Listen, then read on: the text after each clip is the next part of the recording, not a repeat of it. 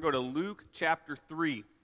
Luke chapter 3 this morning. If you're a guest, we're really glad that you're here. And if you need a Bible, there should be some hardback black ones there in the chairs around you. Feel free to grab one of those. And Luke chapter 3 this morning. We've been working our way through the book of Luke, verse by verse, since Christmas. And we're now to chapter 3. That's how quick we're moving around here. And but today we're going to get an important story that is kind of a turning point here in chapter 3. So verses 21 through 38 this morning is where we're going to land. And the question before us is, who is Jesus? Who is Jesus? And we're going to see the answer to that in a couple different ways in this text, okay? So, a few weeks ago, I had a little bit of a dilemma, actually quite a dilemma on my hands. It was Saturday, and my two favorite basketball teams were playing against one another. And so I sat there on the couch, and Ava was watching the game with me, and she said, "Daddy, who are you rooting for?" And I said, "I don't know. I'm just going to sit here and just enjoy the game." Like, I didn't know how to answer that. I didn't really have a solution to that issue, and sometimes that's okay. Sometimes we have dilemmas that come up, and we're like, I just don't know the answer to this. I can't figure this out. But there are other times where it's not okay. And one of those times when it's not okay is around this question of faith. Who is Jesus? We can't afford to let that go unanswered in our lives. We have to come up with a solution. And this has actually been an issue that's been worked throughout church and history and all these things. And it's oftentimes set up in the tradition of a trilemma, actually, rather than a dilemma. And this first was kind of espoused by John Duncan and Watchman Nee, some great theologians, but probably most famous by the author C.S. Lewis, if you're familiar with him. In his book, Mere Christianity, he lays out this trilemma of, is Jesus a liar, a lunatic, or Lord? Maybe you've heard this before, a liar, a lunatic, or Lord. Let me read just a quick excerpt from the book here that will help us kind of set up the question today. Lewis writes this, he says, "I am trying here to prevent anyone saying the really foolish thing that people often say about him. I'm ready to accept Jesus as a great moral teacher, but I don't accept his claim to be God. That is one thing we must not say. A man who was merely a man and said the sort of things that Jesus said would not be a great moral teacher. He would either be a lunatic on the level with a man who says he is a poached egg, or else he would be the devil of hell. You must make your choice. Either this man was and is the Son of God, or else a madman or something worse. You can shut him up for a fool, you can spit at him and kill him as a demon, or you can fall at his feet and call him Lord and God. But let us not come with any patronizing nonsense about his being a great human teacher. He has not left that open to us. He did not intend to. Now it seems to me obvious that he was neither a lunatic nor a fiend, and consequently, however strange or terrifying or unlikely it may seem, I have to accept the view that he was and is God." Many in our culture today still struggle with this question, with this trilemma, if you will, right? Was Jesus really God, or was he just another foolish religious leader who was duping the masses into his ways? Was he a great, generous, wise, humanitarian teacher? Or was he who he said he was? God in the flesh. That is the question before us this morning in the text. And I hope you're going to be able to walk away today with some greater certainty about who Jesus was. So the nail to this morning, the question is this: who is Jesus, and why does it matter? Maybe the more important part of the question: why does it matter to us? Why does it matter to others in our lives, and how can we share that with them? So let's go ahead and read the whole text this morning, and then we're going to walk back through three things we see here about Jesus. Start in verse 21 with me. It says, "Now when all the people were baptized, and when Jesus also had been baptized and was praying, the heavens were opened, and the Holy Spirit descended on him in bodily form like a dove. And a voice came from heaven, 'You are my beloved Son, with you I am well pleased.'" Jesus, when he began his ministry, was about 30 years of age, being the son, as was supposed, of Joseph, the son of Heli, the son of Mathat, the son of Levi, and I'm not going to keep going. That would be really humorous for you and really embarrassing for me to try to say all of those names, okay? But you'll notice there's a big long list here of all the people that fall into Jesus' lineage. A couple names I'll highlight for you that are important this morning that we're going to touch on. Down in verse 31, they track his lineage all the way back to a son of David. That's King David of the Israelites, the most famous king and best king they ever had. Further down in verse 34, he's also a son of Abraham, right? The father of the Jewish nation, so he's coming from that chosen people of the Lord. And then down in verse 38, the son of Adam, all the way back to the original man, and ultimately the Son of God. All right, we're going to touch on all of that here in a moment, but here's the first thing I want you to see in this text. Jesus is the human Son of God. Jesus is the human Son of God. So in verse 23 there, when it starts his genealogy, it says, Jesus began his ministry about 30 years of age. Now this is a really important turning point in the book of Luke, because this is Jesus getting ready to start his public ministry. Like this is a big deal in his life. And notice here, Luke says that he is around 30. Today we would say he was 30-something, okay?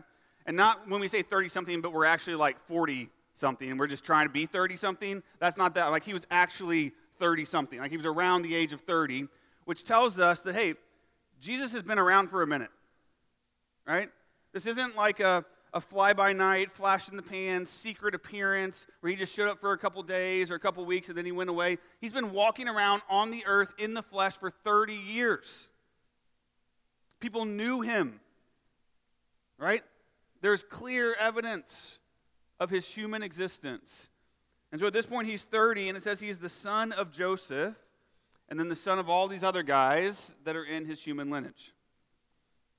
This list right here that we have, this family tree, this human ancestry of Jesus, can be proved, it can be tested, and it's basically like Jesus' birth certificate.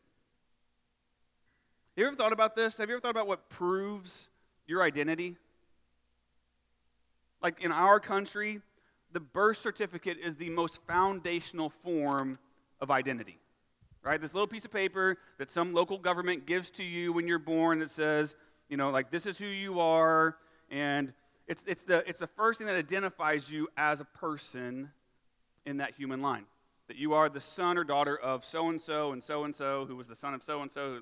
You can trace it all the way back. And all other forms of identification require your birth certificate, right? Get a social security card, get a license, get a passport. What do they want to see? They want to see your birth certificate. It's the proof that you exist within the line of humanity. Well, this right here, this is Jesus' proof that he was human. This is his birth certificate, that he was in the line of all these human men and was born at this point in time in history. John chapter 1, verse 14 says, "The Word became flesh and dwelt among us, and we have seen his glory, glory as of the only Son from the Father, full of grace and truth." Now right here, John calls him the Word, which was his title for Jesus at this point in his gospel. But it says here that he became flesh and dwelt among us. In other words, he was born into humanity, and he lived here on earth, and yet it says his glory was as of the only Son from the Father. He was born as a human, but he was still full of the glory of God that was shining through this human frame. He was, as we've said before, he was fully God and fully man. Two natures existing in one person. This was already confirmed earlier in the book of Luke when the angel spoke to Mary, said, "You're going to have a son, but he's also going to be the Son of God." Right? When the angels come down and talk to the shepherds, say the Messiah has been born, God is here in the flesh. When Simeon confirms it with his prophecy over Jesus, this has already been laid out for us, but here Luke's going to make it even more apparent that Jesus was the second member of the Trinity, God the Son, who had taken on human form.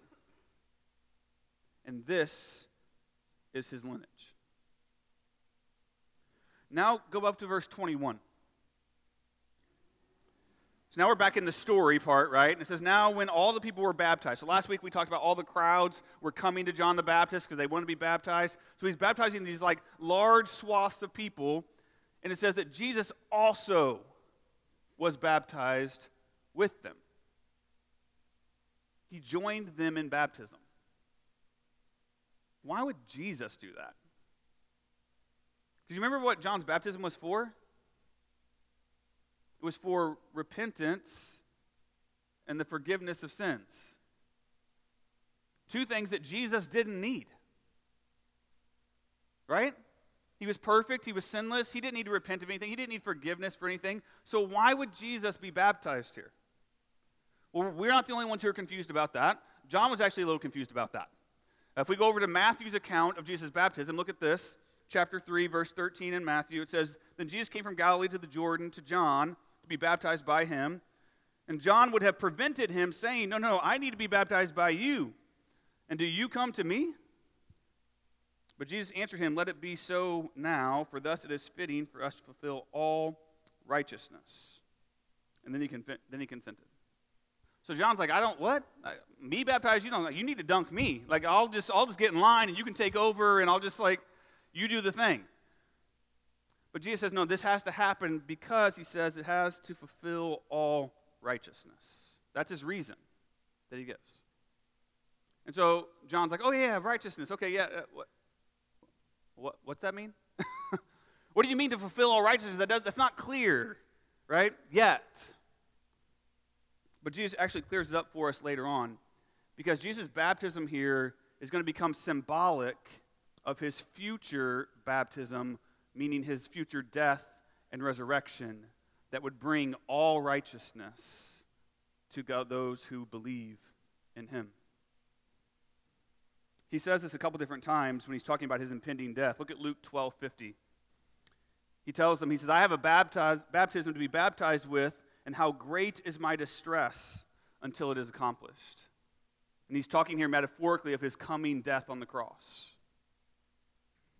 Mark 10:38, similarly, Jesus said to his disciples, you do not know what you are asking. Are you able to drink the cup that I drink, or to be baptized with the baptism with which I am baptized? Again, referring to his impending death on the cross. And so this imagery of the baptism is him showing that, hey, I'm getting ready to do this for real. Like what you're doing symbolically right now with John is coming through me on the cross and through the resurrection. And then the same imagery is carried over today for us in Christian baptism. Listen to Paul's explanation in Romans 6. He says, we were buried, therefore. Who gets buried? Dead people, right? We were buried, therefore, with him by baptism into death, in order that just as Christ was raised from the dead by the glory of the Father, we too might walk in newness of life. And so when we baptize people, we use that language, right? That we are buried with him in death, we are raised to walk in newness of life. That's the picture of baptism. And Jesus was participating in that here with the people. He was coming alongside them to identify with them and ultimately to deliver them from their sin. So the first thing we see here about Jesus' identity is that he came to be like us in order to save us. Jesus was the human Son of God. He came to be like us in humanity in order to ultimately go to the cross and save us from sin. So first, he was the human Son of God. Secondly, number two, Jesus is the holy Son of God. What's interesting about Jesus' baptism is it is one of the few stories, one of the very few stories that is actually recorded in all four of the Gospels. Right? There's very few that actually repeat in all four, but this one makes it into all four accounts of Jesus' life, which tells us that this is really important. This is a really important point in his life because it marks him, it marks his identity clearly as Jesus the Messiah, the Son of God, and it prepares him to step out into his public ministry. And it says here in Luke's account that when he was baptized that the heavens were opened, which is Scripture's language to describe a divine revelation is coming. That something's going to come down from heaven and reveal something that wasn't there before. And in this case, it's the same thing with Jesus. And we see it in three ways. First, it says that the Holy Spirit descended on Jesus like a dove. The heavens opened, the Holy Spirit comes down. And this detail is recorded in all four gospel accounts. Right? They all say that it came down like a dove. The Holy Spirit came down like a dove. Not that it was a dove, right? It's a picture, it's a metaphor, but it was something like a dove. But interestingly, Luke here says, he's the only one that says this, that the Holy Spirit came down in bodily form. Which gives us a hint that it wasn't just a vision. Right? It wasn't just a metaphor or hyperbole. Like there was actually something physical that came out of the sky and came down onto Jesus that was something like a dove. And that's really unique because we don't see that anywhere else in Scripture where the Holy Spirit manifests himself in some type of like bodily, physical form. But he did so for Jesus. And we know this is confirmed that it wasn't just Jesus who saw this because over in John's account, John the Baptist says, I saw it. He attests to the same thing, to seeing the Holy Spirit come down to him in this form of a dove. And so we see the Holy Spirit show up in this divine revelation at Jesus' baptism. And then it says, a voice came from heaven. Okay? And he just kind of assumes that we know who that is. Right? Like he doesn't tell us, but like anytime there's a voice from heaven, that's God. Right? Like that's God the Father. That's how he does things. All throughout Scripture, he always reveals himself through speaking, through the Word. Like he always speaks to people. That's how God reveals who he is in various ways. And so God the Father is speaking here from heaven, and then he says this. He says, you, talking to Jesus, you are my beloved Son. God the Father himself declares that Jesus is the Son of God in human form. That right there, no matter what anybody else says or thinks or tries to prove, when God the Father says it from heaven to all there who are hearing, like this is all you need. This is the proof that he was indeed the Son of God. And in this moment, we actually have the clearest revelation of the Trinitarian Godhead. Right? You have God the Father speaking from heaven. You have the Holy Spirit descending like a dove. You have Jesus there in bodily form. All acting together in concert and yet individually present. And then the Father says this statement. He says, with you I am well pleased. It could also be translated most pleased. Or I am pleased above all else. And there's an allusion here to an old prophecy in the book of Isaiah. Isaiah 42:1 says this, behold, my servant whom I uphold, my chosen, in whom my soul delights. I have put my spirit upon him, and he will bring forth justice to the nations. Jesus is the perfect servant of God. He is sent as the Messiah to bring perfect justice to all. And in this moment, the Spirit has come down upon him. God is delighting in him because he is the holy Son of God. He is the perfect one who will fulfill the will of the Father in every way. Which brings us to a really interesting question. What is the relationship between Jesus and the Holy Spirit? Meaning, how did they interact during Jesus' human life? When Jesus was here on earth, what role did the Spirit play in his life and in his ministry? I think it's really easy for us to assume, logically, that all of Jesus' teachings, his miracles, his healings, his perfection, that it all simply came from the fact that he himself was God, right? And God can do those things. And so just in his own divine nature, that he did all these wonderful things in Scripture. But I think when we take that route, it leads us to put too much emphasis on his divinity at the expense of his humanity. Here's what I mean by that. Listen to this verse in Hebrews 2:17 says, "Therefore he, Jesus, had to be made like his brothers," that's us, "in every respect, so that he might become the merciful and faithful high priest in the service of God to make propitiation for the sins of the people. For because he himself has suffered when tempted, he is able to help those who are being tempted." In other words, what Hebrews is saying here is that Jesus didn't cheat. He didn't cheat his human experience by using his divine nature, right? He never gave up his divine nature. He was always God. He never lost that. But he chose not to use it in any way that would negate a full human experience, including all of our weaknesses, including all of our temptations, including all the things that we experience. He literally, fully experienced those things just like us. And so if he didn't use his divine nature to shortcut those things, listen to Philippians 2:6-7. It says, "Though he was in the form of God, he did not count equality with God a thing to be grasped, but he emptied himself by taking the form of a servant, being born in the likeness of men." Jesus, he humbled himself. He submitted himself to God the Father, to his will. He submitted his power to serve God and the redemption plan that was put in place. And he had to do it, it says here, in the likeness of men, in human form.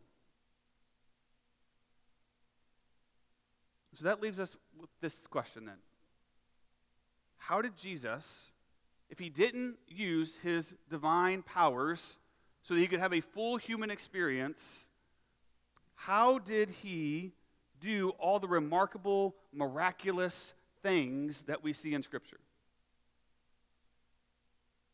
And the answer is the Holy Spirit.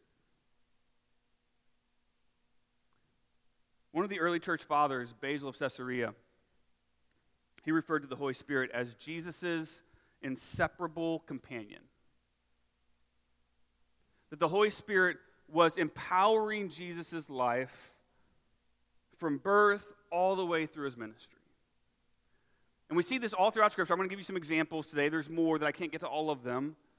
But I'm going to give you some examples from 3 different stages in his life to illustrate the Holy Spirit's work. First, let's look at his birth through growth, right? What we've already studied so far in Luke. We already know that he was born because of the Spirit's presence, that the Holy Spirit came down and impregnated Mary, and like that was all through the power of the Spirit and his influence. And it's further solidified in Isaiah chapter 11, where this is already prophesied to happen. 11 verses 1 and 2 says, "There shall come forth a shoot from the stump of Jesse, and a branch from his roots shall bear fruit." Look here. "And the Spirit of the Lord shall rest upon him. And the Spirit of wisdom and understanding, the Spirit of counsel and might, the Spirit of knowledge and the fear of the Lord." So last couple weeks ago when we studied Jesus, how he grew, remember that? How he grew in wisdom and stature and understanding. Isaiah is saying that was through the power of the Spirit resting upon him. That's how he was able to understand all these things in the temple that nobody else understood, because the Spirit was at work. Then we get to his baptism, his temptation, his ministry, like we're looking at today and forward. And it says here, we've already seen that he received the Spirit at his baptism. And in John 1:33, it says this, that the Spirit also remained on Jesus. So not only did it come down in the form of a dove, that it also remained on him from that point forward. That's what John tells us. And then right after this, we're going to study this next week, in Luke chapter 4, it says that Jesus was full of the Holy Spirit, and that the Spirit led him out into the wilderness to be tempted by Satan. And then after he had overcome that temptation, that he returned to ministry in the power of the Holy Spirit. Those are all direct phrases from Luke chapter 4. Then right after he comes back from that, he goes to the synagogue, he takes a scroll, and he reads this scripture. Isaiah 61, 1 through 2. And it starts like this: the Spirit of the Lord is upon me. Jesus is reading this about himself. The Spirit of the Lord is upon me because he has anointed me to proclaim the good news to the poor. He has sent me to proclaim liberty to the captives, recovery of the sight to the blind, and to set at liberty those who are oppressed, to proclaim the year of the Lord's favor. So he's like, hey, this is me, and the Spirit is upon me to do all these great works of ministry that we're then going to see him do throughout the rest of the Gospels. Furthermore, in Matthew 12:28, one of the scenes where Jesus is casting out demons, this is what he says, that he casts out demons by the Spirit of God. That's his explanation of how he does what he does. In Acts chapter 10, verse 38, later on, Peter is preaching. He's teaching people about Jesus, and he says that Jesus went about doing his ministry because God had anointed him with the Holy Spirit. That's Peter's explanation of Jesus' power in ministry. And so we see this evidence all through the Scripture of how he was empowered by the Spirit to do these. And then we get, at the end, we get to his death and his resurrection. Listen to Hebrews 9:14. It says, how much more will the blood of Christ, who through the eternal Spirit offered himself without blemish to God, and then it goes on. So, do you remember in the garden when Jesus is just in agony over what's getting ready to happen, right? Like he's praying, he's crying, he's sweating blood, like he is in his human state. In his humanity, it is so hard to face death. It's so hard to concede to this. And Hebrews tells us that the only way he was able to do it is that he ultimately submits through the eternal Spirit. The Holy Spirit empowered him to step into that. And then in Romans 1:4, Paul says this, and that he was declared to be the Son of God in power according to the Spirit of holiness by his resurrection from the dead, Jesus Christ our Lord. Even Jesus' resurrection was through the power of the Spirit, Paul says. And so we see that Jesus depended on the Holy Spirit to fulfill his mission from the Father while still being 100% man and 100% God.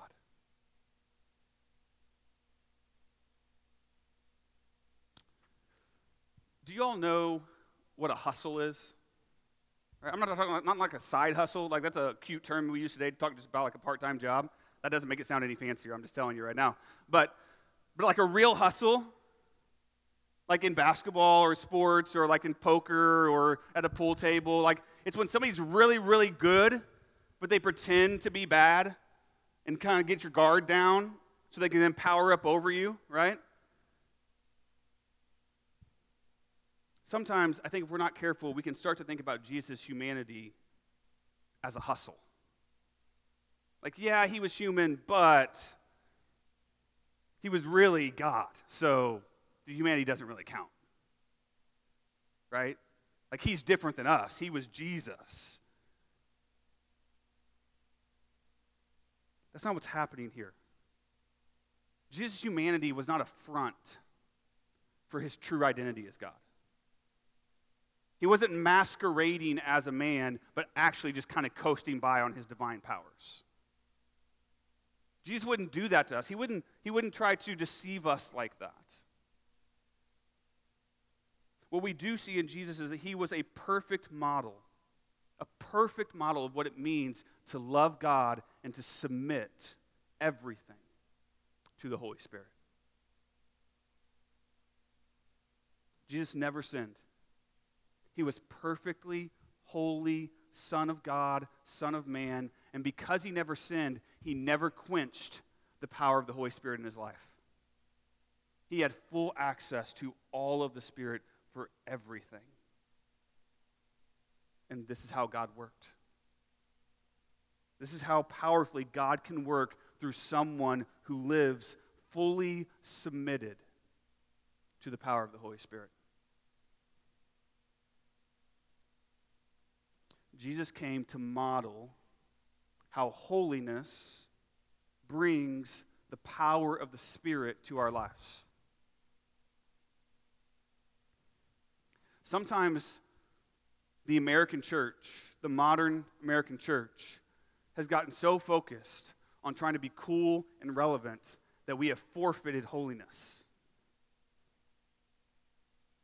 And cool relevance does not bring the power of the Spirit.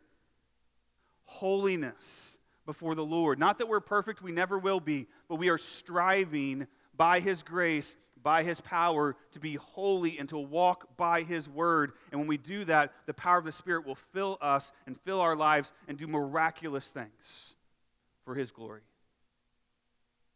Jesus is the proof of that. He is the Holy Son of God. And then thirdly, Jesus is the long-awaited Son of God. Verses 23 through 38, again, this is Jesus' genealogy, right? And oftentimes people will ask, like, why is this in here? Like, why do we have to put this in the Bible for us to have to read through on our like, daily reading plans? And we're like, again, like JesusAncestry.com page, I really have to read this right now? Like, that's what we're doing? Like, why would God put this in here? I'm going to address that in a second, but before I do that, I first want to address some criticisms of this passage. See, there's actually two genealogies of Jesus in the Bible. There's one here in Luke chapter 3. There's also one in Matthew chapter 1. And here's the rub. They have different names. Like, they don't line up. So we're like, what do we do with that? Like, if we're going to say he's a real person, if he's really a human, how do we make sense of the fact that we have two different family lines for Jesus?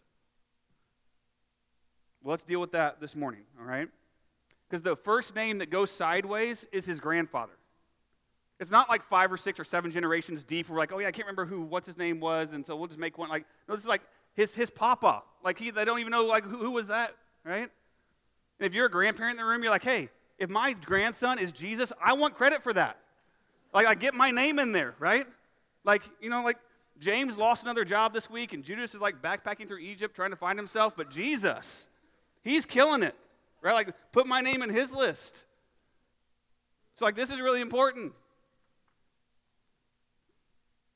All seriousness, this matters because if he is really who we say he is, it should be proven through genealogy. So why do we have two? There's two possible solutions for how this works. Okay? We don't know exactly which one is the right one, but they both make sense. They both could make sense of this. The first one is that one of the lineages belongs to Joseph and the other lineage belongs to Mary. That's kind of the oldest, most traditional explanation, right? And here's how it goes. It goes something like this. If we go to verse 23 that we just read earlier, right, it says that Jesus was the son, as was supposed, of Joseph.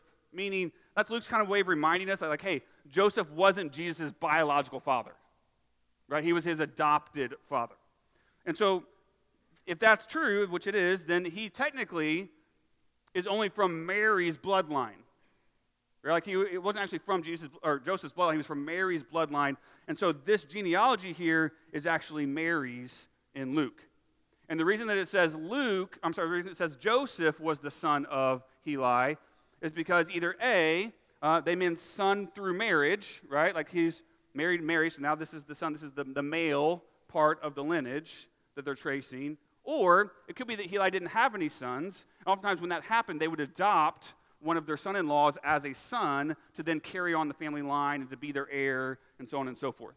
So Joseph could be the adopted son of Heli or could just be the line of Mary. And so this is Mary's family line that we're tracing in Luke, and then Matthew would be Joseph's family line. Okay? That's the different names. Another solution, though, is that Joseph himself actually had two family lines.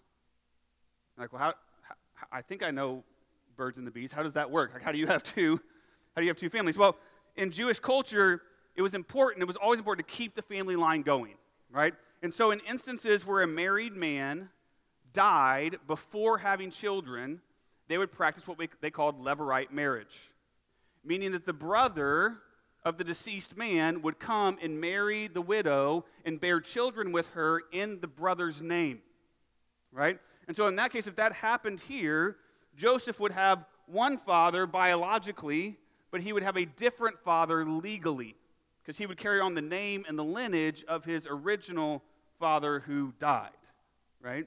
And so he could have two different lines here. So Heli could be one, and Jacob, which is the name of the one in Matthew, could be the other lineage for Joseph. Could also be a scenario where Joseph was born, and then his dad died when he was young. His mom remarried, and the new guy adopted Joseph. And so Joseph has two fathers, a biological father and a legal father, and they're tracing two different lineages here for Joseph along those lines. So there's a couple different solutions on how this works and how this comes together.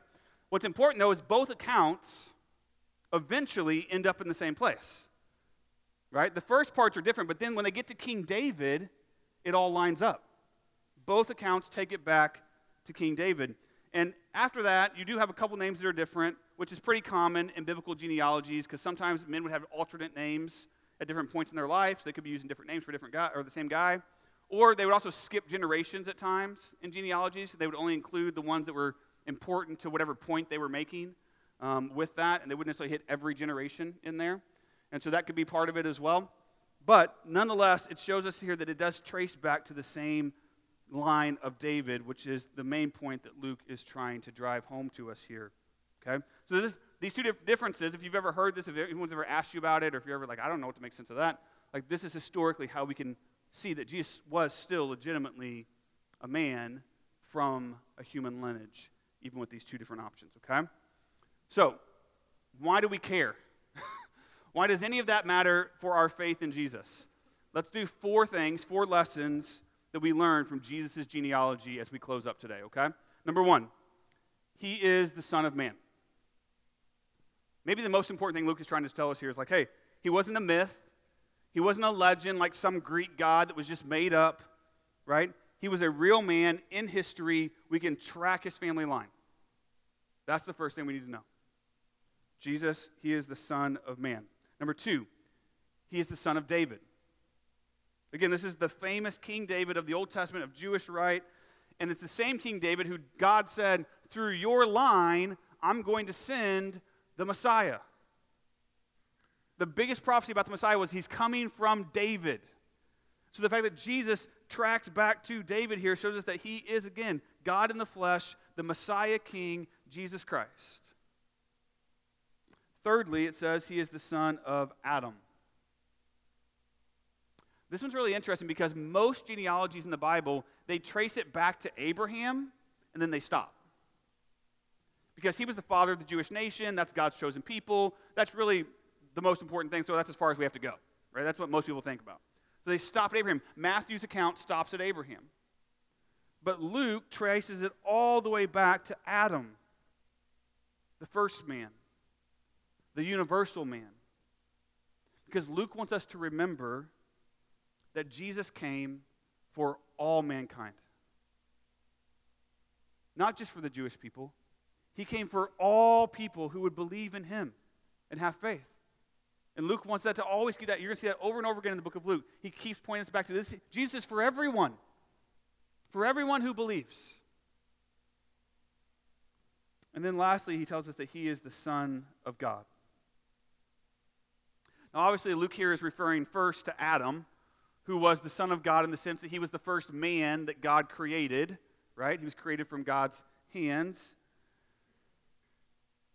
But in that phrase, he's also calling back to this title we've used for Jesus so many times already, that he is the Son of God. Another way that we oftentimes say that is he is the last Adam.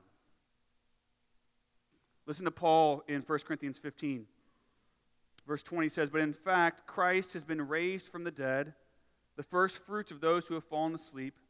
For as by a man," that's Adam, "came death, by a man, Jesus, has come also the resurrection of the dead. For in Adam all die, so also in Christ shall all be made alive." In other words, what Adam failed to do when he failed to live as the perfect Son of God, and he sinned in the garden, as we fail every day to live as the perfect children of God that we have been called to be, Jesus came and he succeeded where all of us fail. He lived as the perfect human, holy, long-awaited Son of God. And therefore, he now has the name that is above every name. And at that name, every tongue will confess and every knee will bow because he is the Lord. Jesus came to live a perfect life, die a sacrificial death, and be raised from the grave so that we can have eternal life. He is the Lord.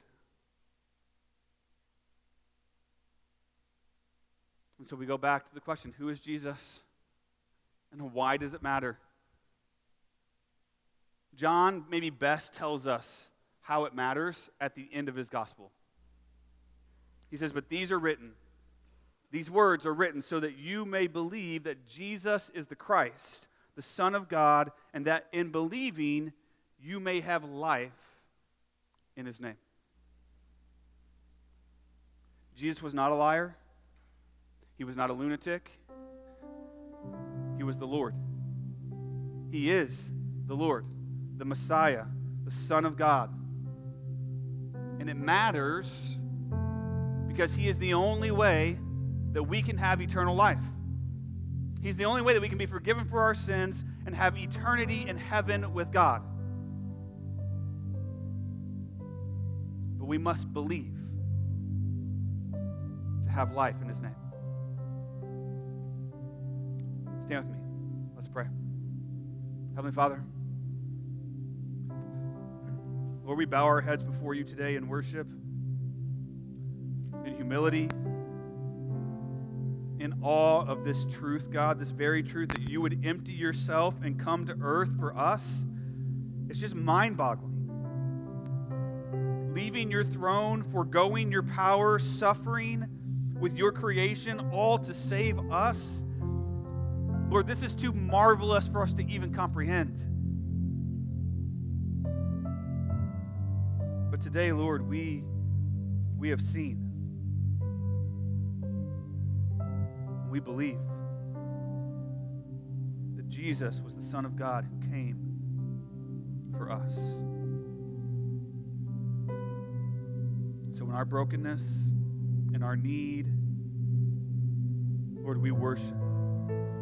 We worship you alone as the King of Kings and the Lord of Lords. You are the Christ. We pray this in your powerful name.